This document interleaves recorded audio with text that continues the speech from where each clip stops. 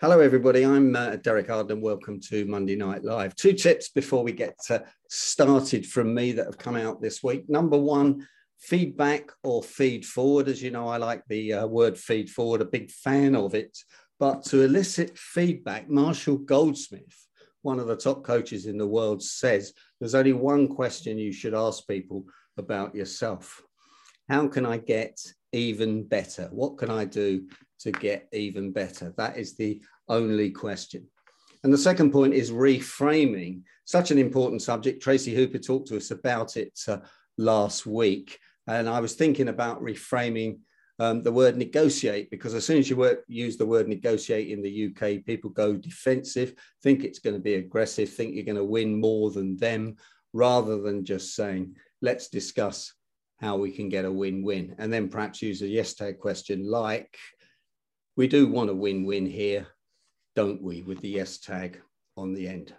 Anyway, back to my main guest tonight, Cian Duggan, Beer MSc. Let me tell you a little bit about Cian, and I'm going to read it out because Cian is a serial entrepreneur working at the intersection of technology, business, and society. He's a guest lecturer at University of Surrey and a blockchain investor.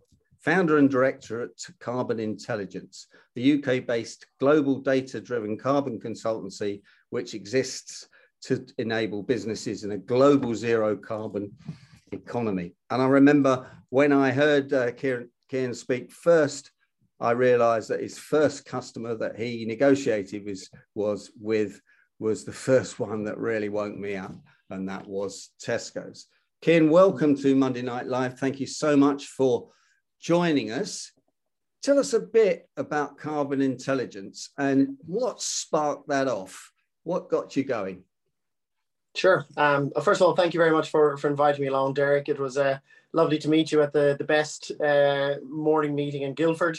When I set up the business, when I set up Carbon Intelligence, Carbon Credentials as it was back then, we renamed to Carbon Intelligence a couple of years ago. I attended Best in Guildford for probably about 4 or 5 years, and it was really, really helpful in those early days.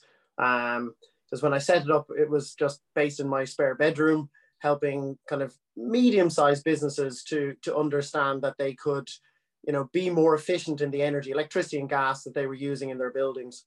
Fast forward to now, and we've got about 160 people, mostly based out of our offices here on Regent Street, where I am right now.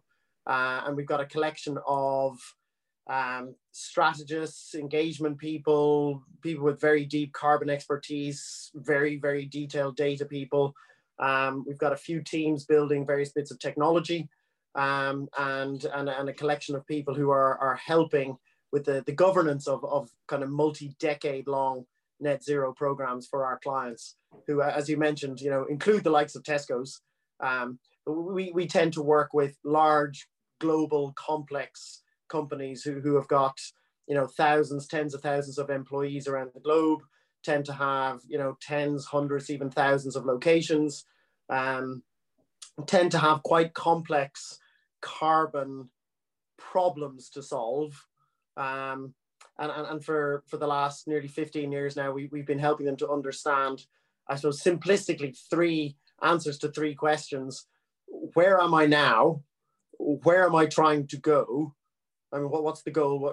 Where's the end point? And am I on track to get there? They're probably the 3 fundamental questions that in one way, shape or form, we are asked to answer on behalf of our clients. And that's what we've been doing for quite a few years. And how important do they see it, bearing in mind Ukraine? Has the world changed a bit on the carbon goals? That's the first question. And the second question is, clearly different countries see it in different ways. Yeah, absolutely. Different countries have, over the 15 years that we've been doing this, different countries have at different stages had it at more or less important. The UK was one of the first countries to put in a proper reporting framework, the 2008 Climate Change Act, that came in. That was a kind of a global first for a country to put that into practice, and that really helped us. That kick-started our business to be dealing with larger global businesses, because all of a sudden 2,000 entities here in the UK had to do an annual report to show how much carbon they were using in their day-to-day operations. It has kind of got more and less important over the years, you know, so we have seen a few cycles now at this stage. We've seen large organizations talk about it a lot and employ a lot of internal people and build up internal teams. And then, so that was probably maybe 10 years ago, some of the forward-thinking companies were doing that. About 6 or 7 years ago, then it kind of came off the boil. A lot of those internal teams were disbanded. We were brought in, people kind of outsourced the problem to companies like ours, which was great. And then in the more recent past, you know, we were a bit concerned when Corona happened and the lockdown happened that a lot of our multi-year programs might be stopped, but actually the reverse happened. It seemed like as companies were moving into a remote working and kind of dealing with different things, the climate change, sustainability, carbon agenda came further up in the minds of the C-suite. So CEOs and CFOs in particular, and chief marketing officers were beginning to look at this a lot more seriously. We have seen for certain businesses that are particularly impacted by supply chain challenges with the Ukraine and with other general global supply chain challenges. Some of those in the more recent past have put a little bit of a pause on their activities in sustainability net zero, but it's quite sector specific and it is overshadowed, I would say, by the much larger tsunami of activity that's happening across all sectors. I think particularly in the financial sector, so the investors, financial services sector, have really been doubling down on their activity, the narrative, the desire to know where they are, where they're trying to go, and what should they be doing, and are they on track to get there? And do they do it? Say a multinational, I don't know, BP or someone like that. That's probably a bad example on carbon, isn't it? But do they have the same philosophy right across the globe? Or if they're operating in third world countries, do they have a different philosophy? So there's often an attempt at a central philosophy, but the practical application of that philosophy, it will change from region to region, even within the UK, we found, and definitely changes depending on the country, because, you know, different local countries will have different levels of ESG mandated reporting, or kind of voluntary reporting down at a local or at a country or a local level. So there are overarching and global standards, but still a lot of the mandatory reporting happens at a country level or dictated by a multinational themselves. But what we found, I mean, we gather data globally for, in fact, we have BP as a client as it happens, you know, but, you know, companies like, you know, British Telecom, BT or Aviva, you know, who've got, you know, presence in many dozens of countries globally. And we have seen over the years a very different approach to data gathering, to reporting, to taking action in different countries. Again, particularly, you know, developing countries where, you know, the frameworks perhaps don't exist to gather data robustly, you know, and so there are a lot more estimates and a lot more assumptions have to be made than in, you know, the UK, Europe, US, etc. Cian, for the benefit of everybody, what's ESG? Sorry, beg pardon, environmental social governance. So, I mean, there are so many different ways that this same, I suppose, the topic of carbon sustainability, ESG, environmental social governance, CSR was one that was around and still is there, corporate social responsibility. It's all basically looking at the same thing, which is, you know, how can we do more with less? You know, how can we use our resources, our capital better as a society, as a country, as a company, you know, as a division or a branch within a company. You know, it's all looking fundamentally at the same thing through slightly different lenses, but the same general thing. Environmental social governance, though, to answer your specific question. Now, one of the slides you sent me, which we've seems to have not been able to show, is this one. Oh, there you go. Which is from Simon Sinek's book, Start With Why. You put the book on there, but you say you show a great circle. What how and why. What's that slide all about? Yeah, well, so I'm a big fan of Simon Sinek, and I think his approach of starting with why, and this is what we'll often do when when a new client now comes to us and says, we need some help, we need to be doing something about this carbon stuff. They might be a little bit more eloquent than that, but fundamentally that's what they're asking us. They want some help with their environmental social governance, with their carbon story, for a variety of reasons. And we'll always start with asking why.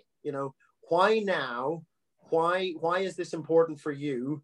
And the answers we get back, I mean, they broadly fit into 3 buckets at the moment. And this is different to how the question was answered even a few years ago. But now the why is often because our staff are asking us to do something more. So attraction and retention of staff is often a key reason.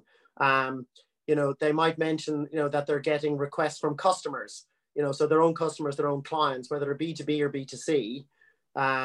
They'll be getting sharper questions about, again, what are they doing, and are they on track?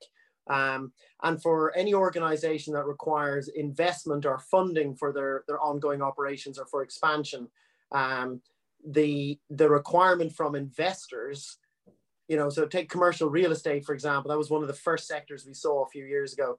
The why for the commercial real estate funds became very clear a few years ago, that if they didn't have a plan, and if they weren't working towards a plan and communicating something around carbon, environmental, social governance, they were less likely to be able to raise their next round of tens or hundreds of millions of pounds to buy the next sets of buildings. So the why is really critical, because until we, we Carbon Intelligence, we are, a bunch of engineers, strategists, engagement people. We can help companies to understand what they need to do, but for us to do our job, we need to understand why they are trying to do that. So it's quite important, to start with why, we find, because then the what and the how kind of tend to follow much more sensibly.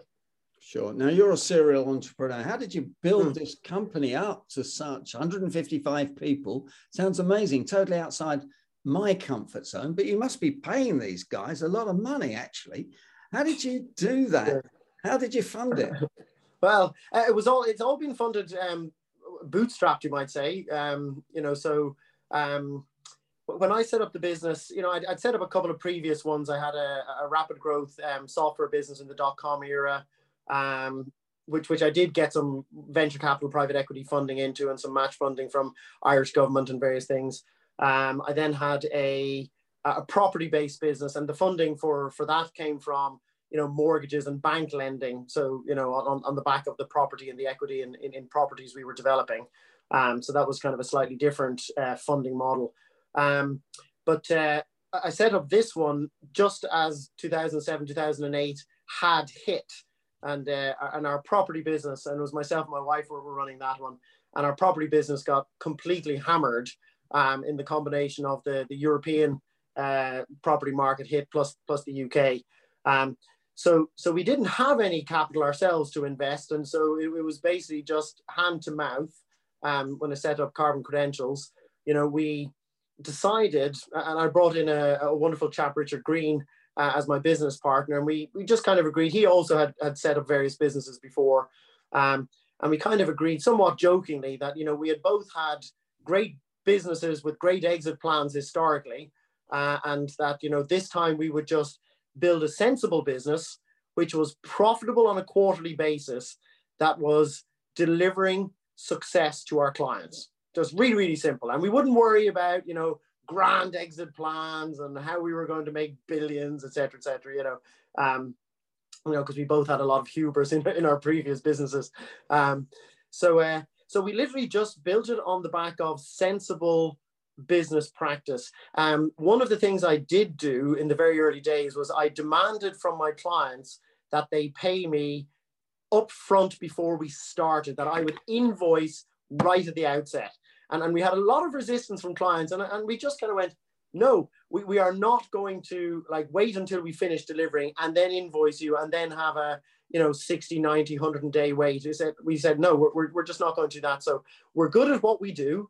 And if you want to work with us, these are the terms. And we managed to get those terms agreed by some of the biggest organizations, in the UK, which, was both surprising. But I think for anyone who's starting out, if you can self-fund growth, if scaling, if your cash flow, because as we all know, cash flow is what kills most small businesses in the growth phase.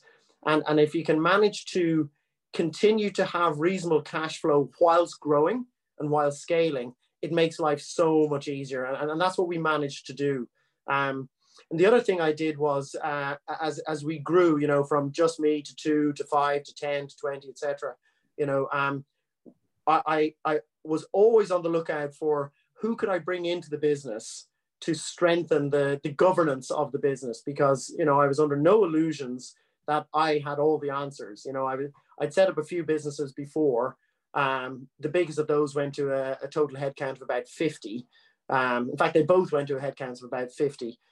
So it became clear after the first couple of years that this had a potential to be much bigger than either of those.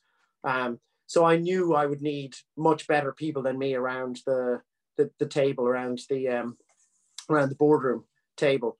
So we've been really blessed and lucky, and it's a fun business to be involved in for other kind of high net worth successful individuals to have something that's doing good in their portfolio. So that's fantastic. I must congratulate you on that. One of the things we've been talking about on the Monday Night Live is cash is king. And I was curious how you did that, but by funding it up front, you must be a fantastic negotiator and influencer to be able to get them to pay you up front and sort all those working capital issues. A few bankers watching this, so sort all that working capital out and avoid over trading, all these jargon words that are used in banking, and to spot the talent as well, to grow the talent and persuade them to come into a seed corn business. Fantastic. Well, it was quite fun, I think, desperation is the mother of invention or necessity, or whichever one of those it is, so there was quite a bit of desperation in the early days. I still vividly remember the first board meeting we had, which was about 18 months into the business setup, where for the first time we weren't talking about who we were going to try and push back from paying ourselves, because cash flow was so tight. And that first board meeting where we actually had enough in the bank, we managed to convince one of our big clients to pay for some license fees and some services, because we were kind of sub-licensing some other technology. And we convinced one of our clients to pay us for 3 years up front. And that was an amazing, and it just was an immense game changer. And all of a sudden we could breathe and kind of go, right, now let's look at this a little bit more strategically, etc. So yeah, that was a rather significant moment. Did you have to give them personal guarantees for that? Because we didn't. But you know what? The chap who actually bought from us, he told us in later years that he's not quite sure how we got it through the governance in his own business, because we had the name of our company. Our head office was still my house, my spare bedroom, but I called the house Energy House and then my address. Yeah. And so when they were doing the due diligence, and then he rang me up and he said, "We've put in your company address, but it looks like it's a home." And yes, that's actually right. Yeah. But you do what you need to do. Yeah, no, absolutely. Energy House, that's a great idea. I know somebody on this call used to work from an office called London House as well. These are there you go. Quite impressive. Yeah. Yeah, it's all smoke and mirrors sometimes, isn't it? But why not? Putting one's best foot forward, Derek, I think is quite important. Absolutely. You better give us come back sometime, Ken, and give us one of your presentations, how you persuade people to do this. Now, I want to turn to a different subject. You were invited by Sir Richard Branson to visit Necker Island. How did you manage to get an invite to that? And what was it like? And what's he like? Well, it's probably a little stretch to say I was invited to the island by Richard Branson. We were doing little bits of work. We've done work with various parts of the Virgin Group over the years. And one thing we were asked to do as a business was to look at all of the properties within the Virgin, the special edition, the Virgin Edition buildings, which are mostly hotels, but include Necker Island. And what we were asked to do was to kind of do energy audits on each of the properties, including Necker Island. And specifically for Necker Island, then we were asked to see, did they need another wind turbine? They had 3 wind turbines installed on the island and a bunch of solar as well. And they also had a couple of diesel generators providing, backup and a lot of the energy whilst there was a lot of construction going on.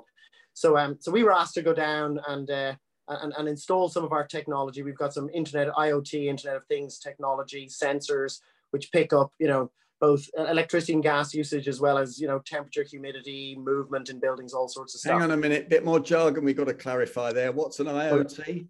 IoT, so Internet of Things. So basically just sensors, okay. So little sensors, little battery wireless sensors that we can pop anywhere and connect them to a Wi-Fi hub.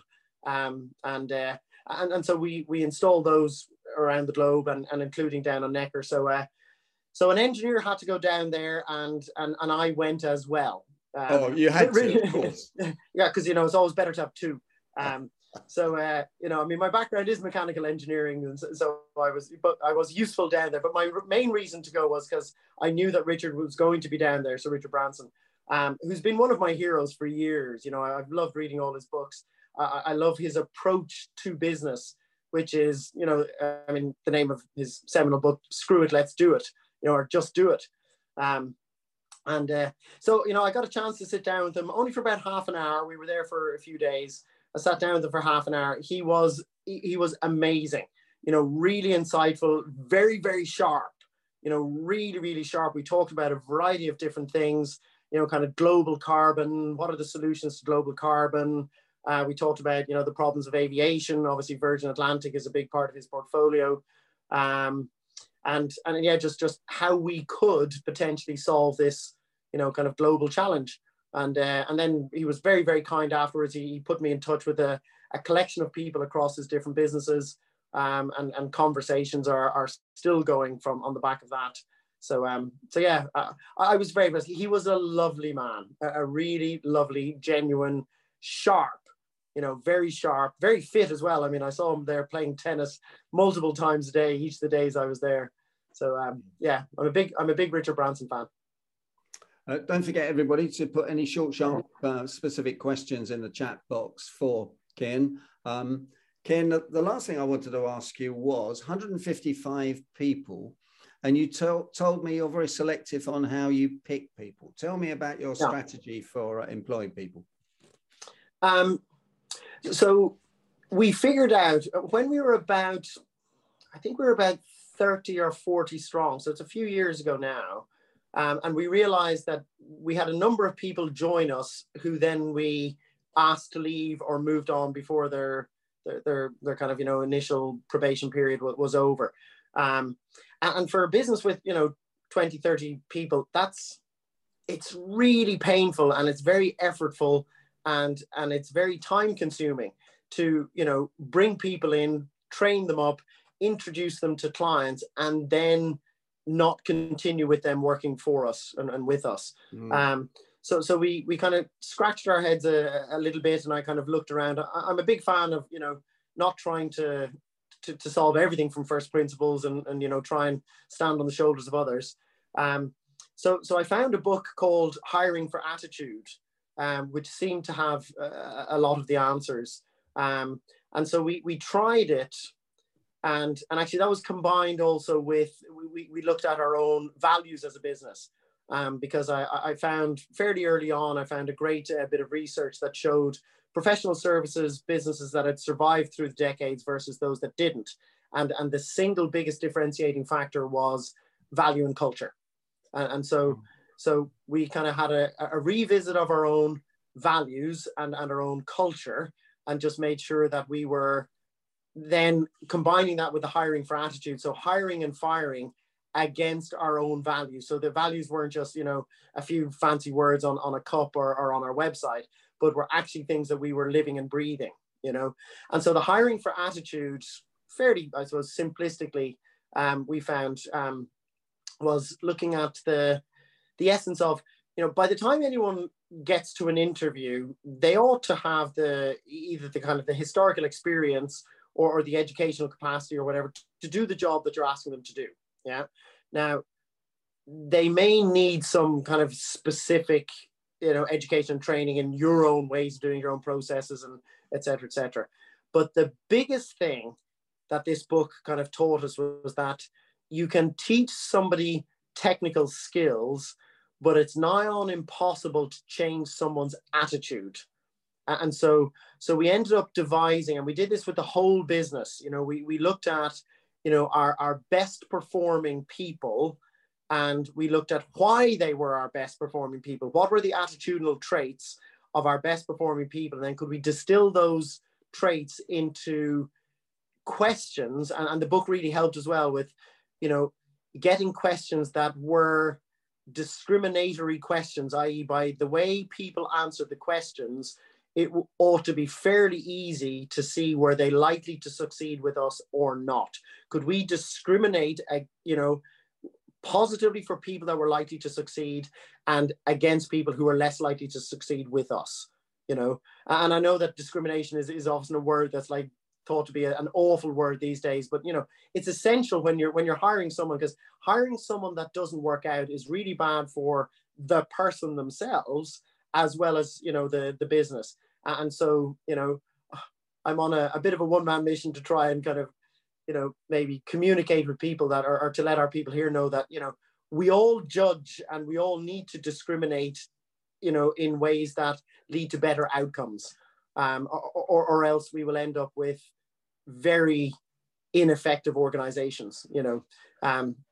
So yeah, that's what we did, and then it makes it really, really easy, because it also then feeds in beautifully to the whole diversity, because it really doesn't matter, whether someone is from a particular background or not, a particular race or not, or a particular sexual orientation or not. It's down to, do they have what we think it will take from an education or experience point of view? Yes, no. And then do they adhere to our attitudes and values? Yes, no. And if the answers to those are yes, then it's great, And so we ended up, we ran a little exercise here in our business, on diversity. And we found, not to our surprise, but, we have twice the number of kind of diversity, people working here than the average in our industry. But that's just because we pick people based on their own merits, Absolutely. That really sounds absolutely right. And did you interview everybody yourself, or did you delegate that? In the early days, I interviewed everyone myself. In later days, and certainly now, not even close. Did the statistics check out with your gut feel? I guess you must have a really good gut feel and sense for things. The statistics in terms of people actually being successful in the roles post. Yeah, the people that were put in front of you, having modeled your highest achievers, and then checking whether these people came out against your high achievers with those traits. Yes. When you actually met them eyeball to eyeball and asked them a few white knuckle questions, did that check out? Yeah, absolutely. So for a while, I did all of the values interviews, and then only if people passed the values interviews would I then pass them over for the kind of the technical interviews. Okay. And that made a huge difference. I mean, the numbers of people who did not then progress through the through the probationary periods went to almost zero for a good few years, so and because we had a reasonable benchmark upon which to say yes or no to people, and that worked, so. Two quick questions in the chat box before I stop the recording, but Ken, will you stay on for when I stop the recording? Because there's a few other questions. There's a lot of questions. So the first question is from Martin. Martin says that my negotiating model requires pre-selection of best position, target position, and walk away position, what we talked about when we had coffee. What was your best position, target position, walk away when you went for the 3 years up front money? Was that your best position, or did you ask for 5? No, it was a 3-year contract. It was a 3-year contract. We gave them 2 options. We gave them you can pay this amount. So we gave them a reasonable discount to pay 3 years up front. And I guess they had enough cash in the bank as a business, and they said yes. So I mean, it'd be a bit trite to say it wasn't that hard, but it wasn't that hard, you know. And I guess an awful lot of, you know, sales, in my experience, you know, because I started life as not a salesperson at all. And after my first business, which was in the .com era, you know, when I finished that, I realized that probably the main skill I didn't have was the skill to be able to go in and sell and close a sale. So I spent a year or 2 kind of absorbing all sorts of sales and negotiation type, you know, material, and I had tapes in the car when there used to be tapes in the car, Zig Ziglar and all sorts of people of doing kind of sales. People, yeah. Oh yeah, it was wonderful, you know. And I think what I learned from all of that was that, you know, people want to be sold to, you know. Sales is often considered in this part of the world, not so much in the States and Canada, where I spent some time as well, but you know, here, you know, UK, Ireland, you know, sales is often a bit of you can't really sell to people, but actually people want to be sold to. They want to be brought through a sales process to a successful conclusion where it is a win-win, you know, and where they feel that their questions have been answered, and where they've got confidence that the solution they've bought is going to deliver them the benefits that they hope for, you know. And so, you know, with that 3-year deal, you know, we had enough of a track record to show that we could do it, you know. We were solid enough as a business. In fact, we weren't really solid enough as a business, but I guess we managed to make that somehow, you know, okay. And we gave them a good enough deal, you know, on the 3-year versus 1 year that they were able to say yes. Fantastic, Cian. We're almost at the end of the interview. As a former banker with some bankers on the call, you are actually a banking nightmare when you come for finance at the early stages here, and then I guess as you get more and more successful, everybody wants your business. So that's the way banking works. But yeah, Cian, can I thank you for coming on behalf of everybody? Can I ask everybody to give you the usual Monday Night Live round of applause, which is in the gallery view? Can I ask you to stay on and answer some questions, and perhaps even come back in a few months' time when we've got some even more questions, and just join us and have a bit of fun, and I'll be buying you some more coffee in Starbucks in Guildford. So you're very kind. Yeah, and Cian, if anyone wants to get in touch with you, how do they do that to ask you any questions by email, etc.? Either my company email, which is Cian.Duggan, so first name dot last name at carbon.ci, so carbon, carbon.ci, short for Carbon Intelligence, or my personal one is just Cian.Duggan at gmail.com. Either or both of those are easy ways to get me. Brilliant, Cian. Cian Duggan, thanks for joining Monday Night Live.